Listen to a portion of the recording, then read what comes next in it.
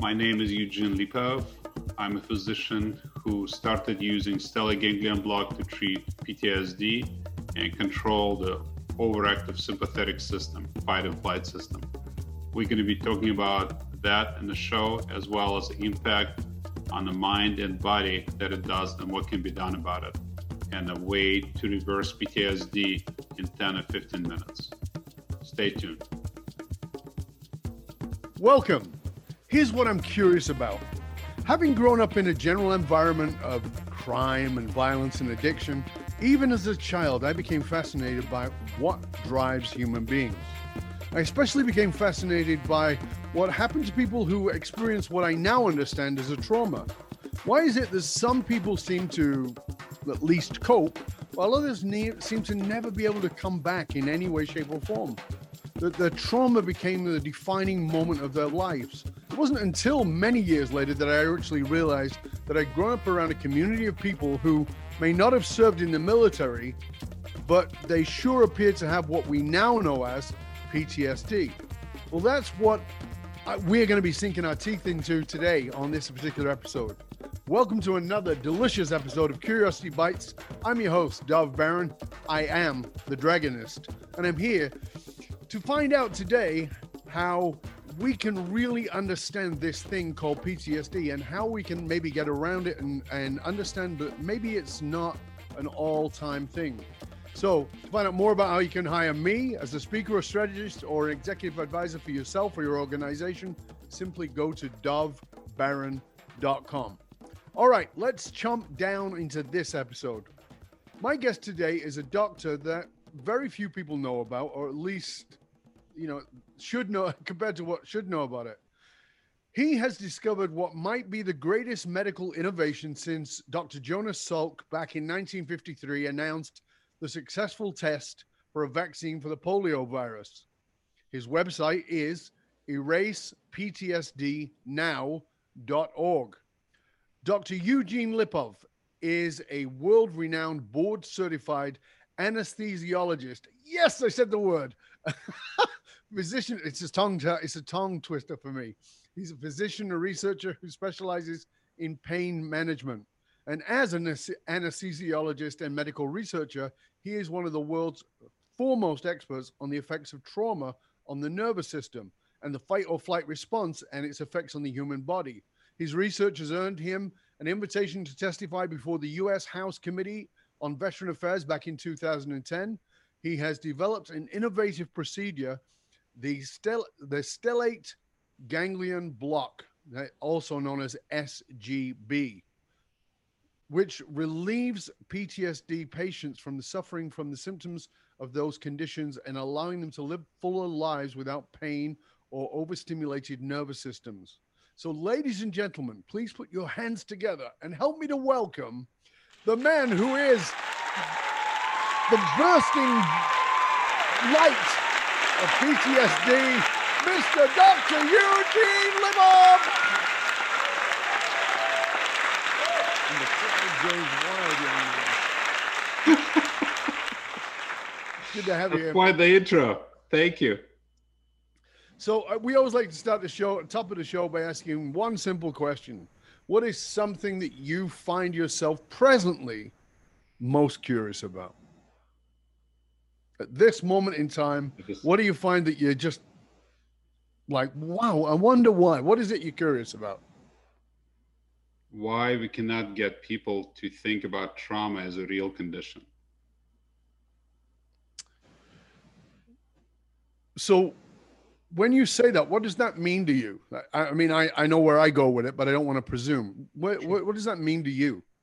So what I mean is PTSD, post-traumatic stress disorder. The term has been used since 1980 and years before that. In fact, about 2 millennia people have been describing symptoms similar to PTSD. Mm-hmm.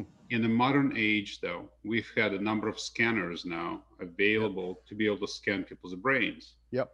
And you can actually validate and make sure that people who say they have PTSD symptoms actually have a brain change. Typically, you can see a lot of amygdala overactivation, which is a fight and flight part of the brain, and fear and anxiety part of the brain. Mm-hmm. And there's still debate. Does PTSD really exist? Is it real? Is it not real? And what a friend of mine, Frank Ogbert, who's a very famous psychiatrist, wants to change the name of PTSD to PTSI, post traumatic stress injury. Injury, yeah. If that term can become highly used, I think it'll lead to few things. One, acceptance by the people that they really have a real problem Yeah, can then be treated, yeah, which is key. yeah. Because if you're still doubting yourself, do you have it? Am I not sure? I don't know. That doesn't work so good. No, And also, if you start to look at research as biologically based, this in the 21st century, I cannot believe we're not talking about brain science of psychiatric conditions much yeah. more than we should.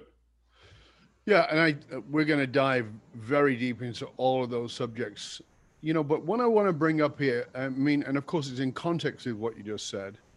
That a friend of mine called me and said that he had met the doctor that had discovered that what he believed was the greatest medical innovation since Jonas Salk announced a successful vaccine for the polio virus. Why do you think that someone would say that? What are the implications of that? Because I know you wouldn't say that, I would never because I say know that. you're a humble man. But I'll talk to you a little bit about humble in a minute. But why do you think somebody would say that? Well, I Because think it's a bold statement. it's a huge statement, and it makes me blush for one. Sure. And I think Salk was an amazing individual, but there are actually some similarities between Salk and utilization of stellar ganglion block. So we'll talk about that in a second.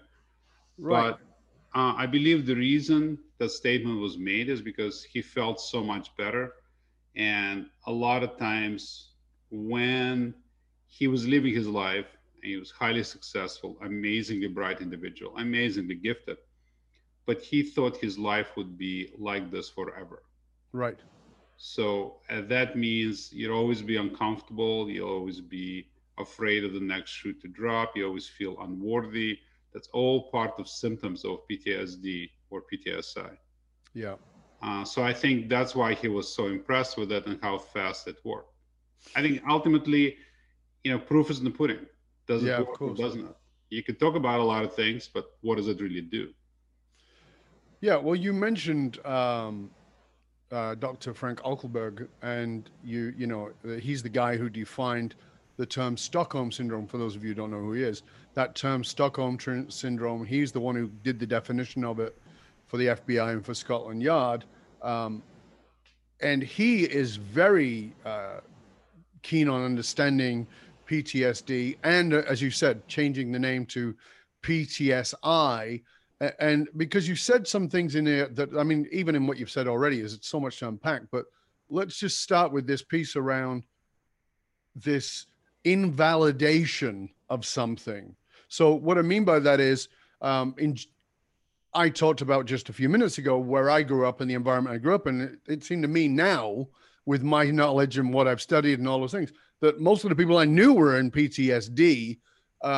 They just didn't know it. And of course, we never called it that, and we used to call even, I am old enough to remember my grandparents and great grandparents talking about shell shock from the war, which is PTSD, but we never really understood it. But at the same time, it was kind of put as this, you have a mental problem, and you've got to kind of like, you've got to shake yourself out of it. And it's not really understanding that it's an injury.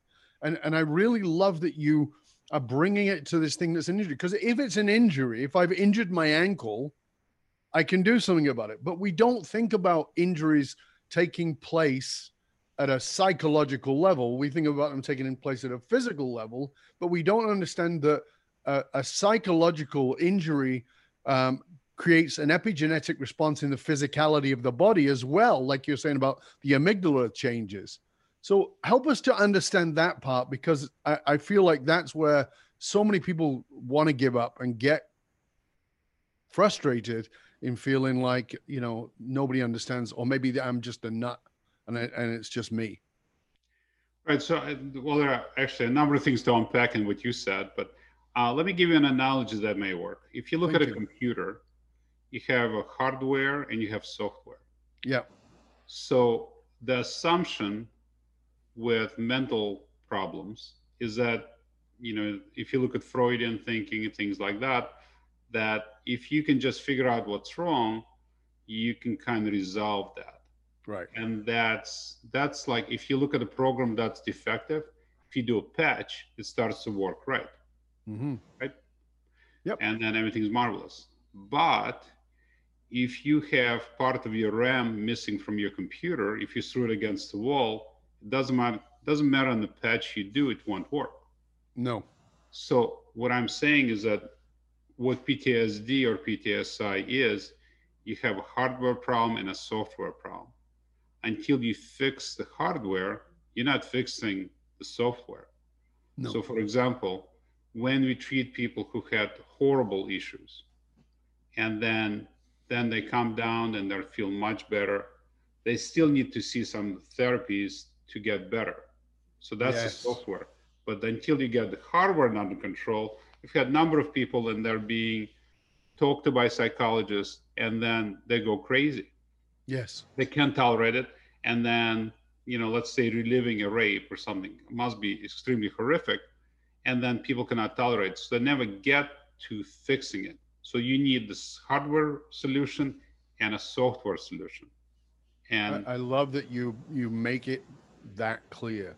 Hardware and software. Not hardware, not software, but both. you That need the both. two things have to work together. When we talk about PTSD, we tend to think about it in the context of um, people who've served in the military. But Right. and of course that's where it gets the most light shined on it. But trauma, let's talk about trauma in a bigger sense, because I know that you've done an enormous amount of work with this in the context of vets for sure, but outside of that, particularly when you talked about rape victims, and there are also people who are, one key thing you said that I just thought was fabulous that I want probably to come back in again and again, which is this sense of the other shoe is going to drop. And I, as you know, was a therapist for many years, and oftentimes I would meet these incredible people. I'd work with amazing people who were incredibly bright, who I could recognize had PTSD. But that was like like there were two things that ran common: not good enough, always feeling like they were not just imposters, but it was deeper than that. But then on top of that, things are going well, but it can't last. That bomb is going to drop from the sky, not a shoe, but the bomb. Talk to us a little bit about that, because that's very important. Well, to me, I look at everything from, at least, I'm not a psychiatrist, right? So as you said in the beginning, I'm an anesthesiologist. So my perspective is somewhat simplified, Yes. uh, but I think it has a validity. If you think about it, let's talk about fight and flight system. Mm-hmm. And I think if you understand it in pretty high detail, everything that happens, or at least most of the things that happen, make a lot of sense. Yes. So if you are in fight and flight system, or if it's overactive, let's say you're running from the tiger and you're a caveman, right? Let's assume that for a second. So you have to be on hypervigilance. You need to see where the tiger is going. Yep. You need to be always running. You cannot sleep deeply because you may get eaten, right? You're afraid of being too connected, too lovey-dovey, because again, you could die from that as well. Mm-hmm. Because if you're not always on high alert, then that's what happens. And it's very hard on the body. So the body produces something called norepinephrine, which is the cousin of epinephrine or adrenaline. So if you're hyped up on that kind of stuff, your brain is over time, it's looking for things to be afraid of, even if they're not there. So if you can calm that down, then the opposite happens, right? Then you can get some sleep, you can get some rest, you're not being hypervigilant. So part of PTSD is hypervigilance. You're waiting Yes. for something bad to happen. and then it's adaptive in a caveman, but Hmm. you're not in the cave right now. Right. And also, we can talk about epigenetic impact of that, how it gets passed down 2, 3 generations, which is a Right. crazy concept to me, at least. Yeah. Yeah. Generational epigenetic trauma is a fascinating piece because, you know, people like Bruce Lipton, whose work around epigenetics is superb, and talks about this whole thing around the primacy of DNA and how wrong that is and how off it is, um, because it's this assumption that it's just the DNA as opposed to the epigenetics of the DNA, which is what's impacted the DNA, and that is what's passed down, and that children are born in a trauma that belongs to their mother or even their grandmother or their father or whatever it is. It's not theirs. They're just carrying it and those the epigenetic response of the cell can change, and therefore the DNA can change. But that key piece, what you said a few minutes ago, that I'm really wanting to have people grasp. First of all, we're using terms, and I want to be careful not to throw anybody off. So hypervigilance is a term that's used in psychology a lot. It's used in discussing PTSD, but I know for sure that if you went through any form of an abusive childhood, any form, including neglect, you develop hypervigilance. Now, what does hypervigilance mean? If you're thinking, well, okay, I don't know what that means. I want you to imagine that you walk into a room and the lights are off and you suddenly become just dynamically aware of every tiny little sound. That's hypervigilance. Your eyes start to adapt to the darkness and you are looking for any change in fluctuation whatsoever. That's hypervigilance. Now put all of your senses in there where you're always on a high alert looking for what could go wrong. That's hypervigilance. And moreover, just so I understand at a psychological level, the ego mind is, if you want to think about your ego, don't think about this gregarious individual. Think about the ego mind as in the context of it is trying to help you survive. That's its job. It's to help you survive. So it has to develop awareness around what will keep you alive. And, like Eugene said, when, being in the cave and the tiger. So that the ego looks at anything that helps you to stay alive in the past and brings it in the present, because the unconscious mind has no clock, has no chronology. And it says, oh, okay, this could go wrong again, i.e. the shoe could drop. But that projection of the past into the present and into the future is very important to the ego mind. So it's always looking for evidence of that which it believes to be true, even if what it believes is false. So if you are in your unconscious mind 7 years old in an abusive situation, and that person walks in the room and even at 7, that this is a dangerous situation, you're still carrying that around at 37, 47, 57, 67. And until that gets cleared out of the psyche, nothing's going to change. That's software.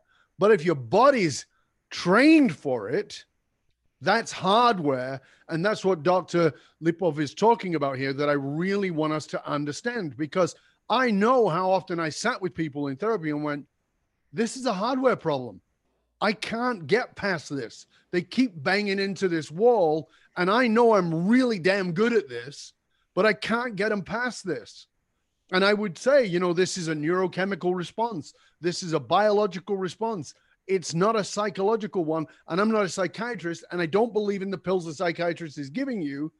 So this, for me, when I heard about this, was like, oh my God, this is brilliant, because it's like suddenly the world is, we have to look at this. I did a video recently called Global PTSD.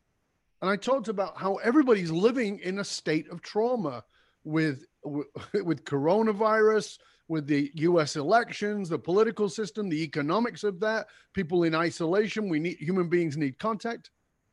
So it seems to me like you're on the brink of something that is magnificent and beyond massive. Is it? Very Do you nice of think you that to I'm say. over exaggerating, or Well, I that's not the terminology I would use, but I think if I may use terminology that I'm comfortable with, I sure? think if we can look at a mental health crisis for what it Hmm. is and not ignore it, I think it'd be huge. I think Stellate has a lot to offer in that space.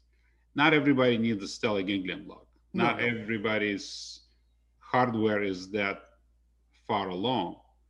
But for the people who need it, it's absolutely could be life saving. And we're working with I'm a chief medical officer for Stella Centers, and the idea is to bring that to every place that needs the United States and out, because we're thinking about the pandemic of the virus right now. Yep. There's going to be a mental pandemic, which is going to be crazy. Yep. In fact, I was discussing recently the term people are starting to throw around is election stress disorder. Yep.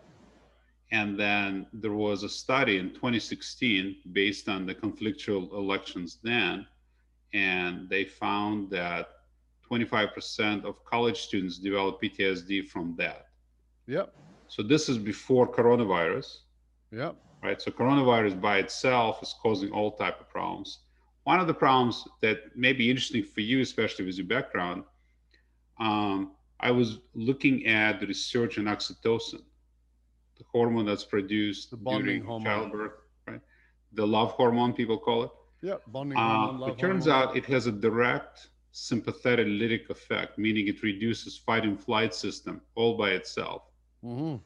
So you cannot get your hugs, you cannot get your connection right now. Since that's lost, that's another part. That's why it's making this pandemic, psychologic or psychiatric pandemic coming along the way, is coming our way more likely. And that's why we need to use things that work fast, which Stellate, for example, works in about 5 to 10 minutes, as opposed to, you know how long it takes therapy to work 100 or years. pills. Only 100 years. Yeah, well, well, I guess there's sometimes. I mean, I'm not minimizing it. No, Sometimes it works very well. remember, I can be playful with it because I was in I that know. world. I But can't it quite does go. it. I mean, for the person going through it, it It's can super seem like calming. that. When people will say, "Well, how long does this take?" and the answer is, "I don't know," because it depends on you. Then they're 2 years in, 5 years in, 10 years in. It can become a compounding effect on feeling like they are somehow dysfunctional, that there's something wrong with them. You know, I've been coming here for 3 years, 5 years, 10 years. How come I'm not still feeling this crap? That then becomes a compounding psychological impact that says, see, it's me, versus what you're saying is, 10 minutes and suddenly now you're ready for therapy. So it's not curing you, it's actually making you ready. It's a hardware preparing you for the software. Correct. And some people, that's all they need, Yeah. but it depends. Everybody is individual. But I think one of the things to remember, one thing that I love about stellate ganglion block as psychiatric application of it, it changed the paradigm. It changed the incremental changes of a 2% improvement is not some, I'm not that patient. You know, somebody I'm 2% better. I mean, what does that really mean? How meaningful is that clinically? Here Right. we have like we're looking at 70 to 80% improvement. Like people working out, it's like, oh my God, I can actually think, I can breathe. A couple of things that people, just to give you a feel for it, some of the exciting things I've heard from a lot of people. Mm-hmm. I have not been able to take a deep breath for the last 50 years. Now I can take a breath. We took care of a guy who was a Vietnam vet from Ted's offensive from Vietnam. We did stellate ganglion block and started crying like a baby in recovery room. I said, what happened? He said, I have not felt an emotion in 56 years. Wow. So he was able to connect to emotion, which is pretty amazing. Again, hardware, right? How are you going to do? And he had another gentleman from Vietnam we treated, he had 40 years of psychotherapy. So my point to him is like, whatever the therapy you're doing, whatever treatment you're doing, I would say after 20 years, you should cut it off. 40 years, a little too long. Would you agree? Yeah, I would say that you might want to try something else. Do something different, Right. at least. To quote Einstein, it might be a definition of insanity. Clearly. And he Right. was close to it. He was suicidal when I met him. So, I mean, there's so much to unpack here, and we're already coming towards the end of the part one of the show. But I really want to talk about the impact of really having adrenals that are hyperactivated, hyperactive amygdala, you know, and the impact of that on the body. Because this is what I want people to understand is, again, when this happens to us, we go into this hypervigilance. There's, you know, the amygdala is hijacked and potentially never released. On top of that, you've got this flood of cortisol, which is always in a high adrenal rate. So, you know, like you said, norepinephrine, and we've got all these responses to stress that don't allow us to to emotionally, psychologically relax. And people will say, you know, how come you never relax? But there's a wear and tear on the body with that. And I would like, can we just take a few minutes before we end this session to just talk about ways for people to recognize that in their own body? Because I want people to have an awareness of, like, you know, maybe it's not them, and they'll go, okay, good, I know I don't need to go there. But maybe they can start recognizing these are some of the symptoms that show up in the body. Well, so let's go back for a second. If Sure. One thing they may want to try, a lot of people are not knowledgeable, let's say, about having PTSD or not. Sure. So we put up a website that's doihaveptsd.org. Fabulous. DoIHavePTSD.org. Very simple. Basically, it goes through the standard PCL PTSD checklist questionnaire that's used as a screening tool. Traditionally, you probably know about it. Yep. And then people can run it and see if they have symptoms of PTSD. So some of the signs, physiologic signs of PTSD, if the heart rate is fast, if you're gaining a lot of weight, cortisol will increase weight gain for sure.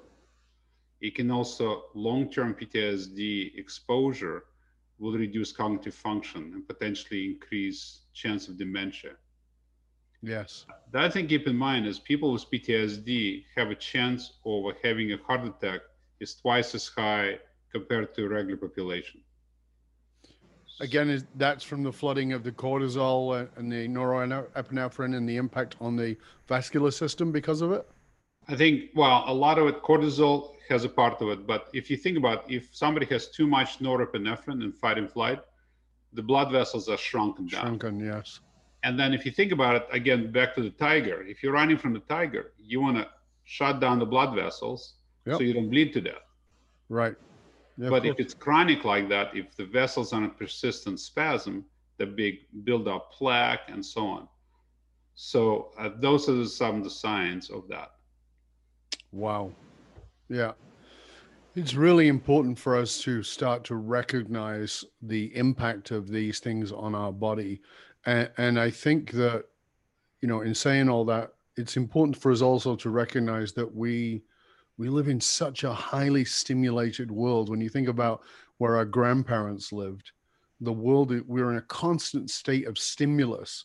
And although a lot of that can be wonderful and marvelous, and I know that I'm a high stimulus individual, I also understand that that doesn't let you wind down. It doesn't let you relax. And if you're in a hypervigilant state and you're also stimulated constantly, right? I mean, when are you going to allow your brain to wind down?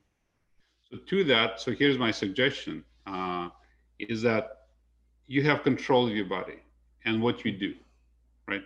You do not need to watch 24 hours per day continuous news cycle. My point is, be careful, because that people do not understand, I don't think, very clearly that watching news cycle can actually damage you. Right. You know, limit the exposure, turn off the persistent feed from news and this and that. You know, just if you can have a, let's say 2 times a day for whatever, half an hour, 15 minutes, check, whatever you want to check, but don't do it on a continuous basis, because not only are you spending the time doing it, so physical exercise will reduce your trauma by producing endorphins. But if you're watching TV, you're not doing exercise. So that's one. But the other part is, if you are always waiting for the next click of your phone, you're always in this hypervigilant state. And you have control of that. You don't have to do it. No. And again, that's a discipline for people around, I don't think that most people even recognize. I mean, the whole thing is designed. There's a really great documentary that's out about that called the Social Dilemma, I think it's called, which talks about the neurochemical response to social media. And yeah, we're all set up to be social media junkies. We're all mainlining Facebook. And we're fighting with AI. We'll lose, right? Yeah, exactly. And the only thing to do, it's funny because a lot of my friends will say, I can't get through to you. And he goes, yeah, because when I'm working, my phone is on Do Not Disturb. And the only reason I have it in front of me is there's a timer. That's it. And when I go at night, it's in a different room and it's on airport mode. And I don't. So they go, well, I texted you at 10 a.m. And I go, I was working.